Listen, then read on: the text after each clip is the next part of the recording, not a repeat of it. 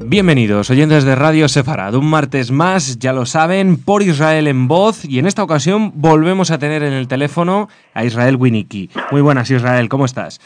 Shalom, ¿cómo estás? Shalom, encantados de recibirte una semana más. Antes de empezar con los contenidos, sabes que me gusta recordar a los oyentes que pueden disfrutar de vuestro trabajo, de interesantísimos artículos y muchos contenidos en vuestra página web porisrael.org, o también encontraros a través de redes sociales tipo Facebook, Twitter. Buscando simplemente por Israel lo encontrarán.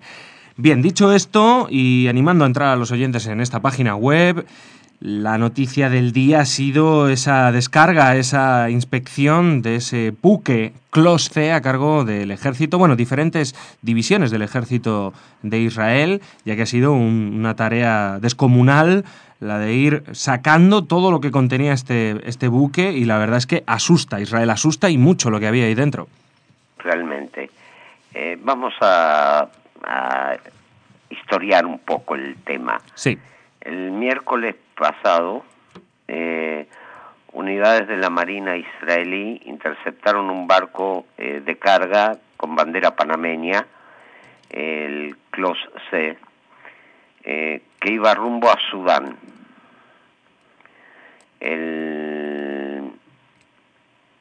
Este barco había zarpado de Irán, había tocado puerto iraquí y se encaminaba por el Mar Rojo al puerto de destino.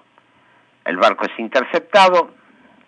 Según el manifiesto de carga, llevaba cemento iraní. Uh-huh. Empiezan a abrir containers y encuentran todo tipo de armamento, misiles, proyectiles de mortero y proyectiles calibre 7.65, balas. La tripulación es detenida, 17 personas que no eran de origen iraní, sino de origen croata. El barco es llevado a Eilat y se comienza la descarga. Llevaba en total 40 misiles M302 de fabricación siria con tecnología iraní, capaces de llegar a una distancia de 200 kilómetros y que podían portar una carga explosiva de más de 125 kilos. Para que se den una idea, un misil de esos disparado desde la franja de Gaza llegaría hasta Haifa. Uh-huh. Es decir, cubre sí, prácticamente, sí, perdona, Israel cubre prácticamente la totalidad del Estado de Israel. Exacto. También llevaba 181 proyectiles de mortero de 125 milímetros y 400.000 balas calibre 7.65.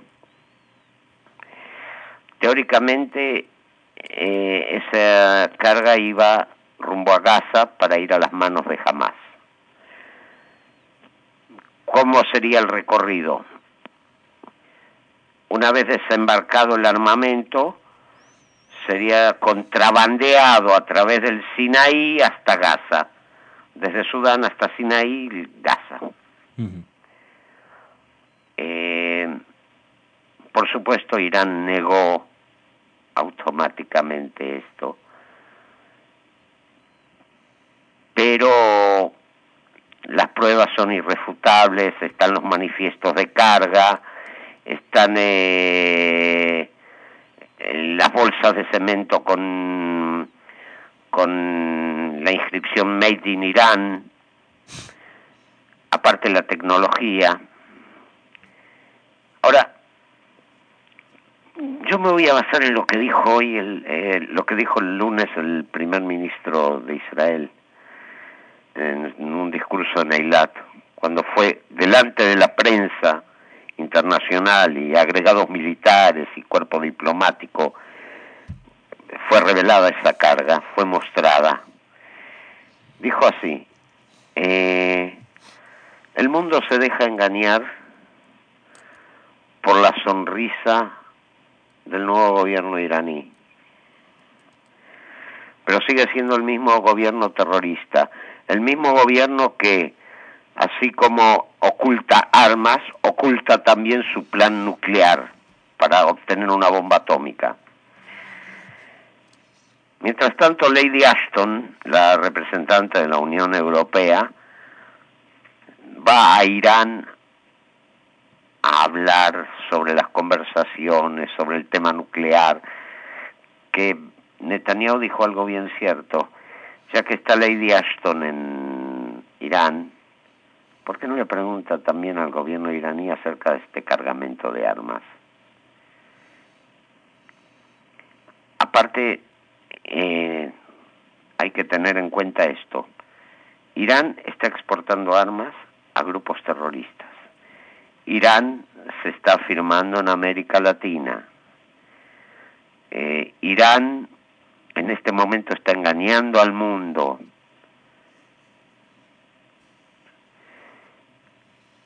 Irán ha enviado vía Siria misiles similares a esos a Hezbollah. Hezbollah está muy fuerte en el Líbano. Irán sigue armando a los grupos terroristas. La pregunta que yo hago es: ¿hasta cuándo el mundo va a seguir siendo engañado por esos lobos con piel de cordero? Porque antes estaba en el gobierno Ahmadinejad. Ahmadinejad, hablando en una terminología común, era un bocón. Hablaba, decía lo que quería hacer. Rouhani es más peligroso. Él no dice lo que quiere hacer y lo hace. Aparte hay otra cosa: dentro de Irán en este momento hay enfrentamientos internos entre la Guardia Revolucionaria y el gobierno de Rouhani. La Guardia Revolucionaria quiere ir directo al ataque. Rouhani quiere aguardar el momento propicio. Mientras Europa sigue conversando con Irán, la seguridad de Israel es amenazada. 8 millones de personas están en peligro por el régimen totalitario de Irán. Y yo, Israel, quiero hacerte una pregunta porque a veces, no sé, desde la mayor ingenuidad te lo digo, a lo mejor soy un poco estúpido, no lo sé, pero igual que tú o yo o muchos compañeros que trabajamos en esto, vemos que es evidente a nuestros ojos que la amenaza iraní sigue, solamente cambió un personaje por otro, Ahmadinejad por Rouhani, pero eso es lo de menos, el contenido sigue siendo el mismo, igual que es evidente, como te digo, para ti, para mí, para otros. ¿Cómo puede no serlo para estos políticos de alto nivel? Me explico. También el ministro de Exteriores español estuvo hace muy poquito allí en Teherán. ¿Qué ha cambiado para que ahora las relaciones, solo la sonrisa de Rouhani, hay otros intereses? Yo es que no lo sé, por eso te lo pregunto. Quizá yo soy muy estúpido, no lo sé. No, es muy simple. El mundo, o los dirigentes del mundo, en muchas ocasiones han sido ciegos. Creyeron que Rouhani, una persona educada en Gran Bretaña, un hombre con título universitario, occidental, sería un interlocutor válido para acabar con las tensiones. Y te digo una cosa: el mundo está cayendo en el mismo engaño que cayó en 1938 con Hitler. Hitler no quería... el último reclamo territorial que tenía eran los Sudetes. Vendieron Checoslovaquia a cambio de una guerra que se produjo. Lo mismo está ocurriendo con Irán. Aparte hay otra cosa. Hay empresas que quieren invertir en Irán, porque Irán tiene un petróleo de alta calidad. Uh-huh. Y piensan que puede haber muy buenas ganancias. Aparte, Irán puede ser un buen mercado en una época antes de la Revolución Islámica. Irán era un socio comercial de muchos países del mundo.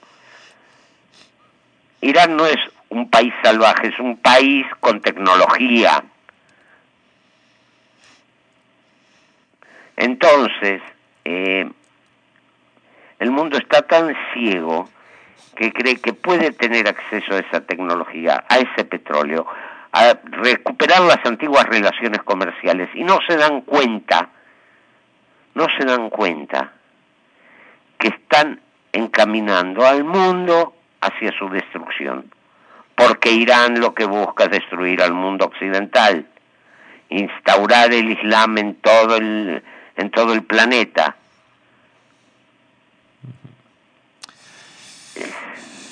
La verdad, Israel es complicado, es lo que tú dices, y parece que ahora, en estos momentos de crisis económica, ¿no? Pues también los gobiernos de otros países, lo que pasa es que tú dices ciegos, y a veces no sé si son ciegos o no es lo mismo el que está ciego que el que se tapa los ojos, ¿no?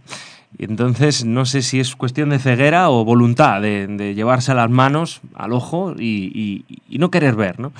Porque realmente a lo mejor las urgencias de cada país y dar una buena señal económica local en cada país, pues como tú dices, están llevando a muchos países a querer una relación comercial con un país cuyo objetivo está clarísimo, es el terrorismo, es lo que tú decías, es la destrucción atómica, ¿no?, del planeta. En fin, Israel, no sé si quieres añadir algo más. Mira, yo lo que quiero añadir es lo siguiente. También tenemos que tener en cuenta lo que ha ocurrido en los últimos 10 años en el mundo. Por empezar, la debacle económica en Europa.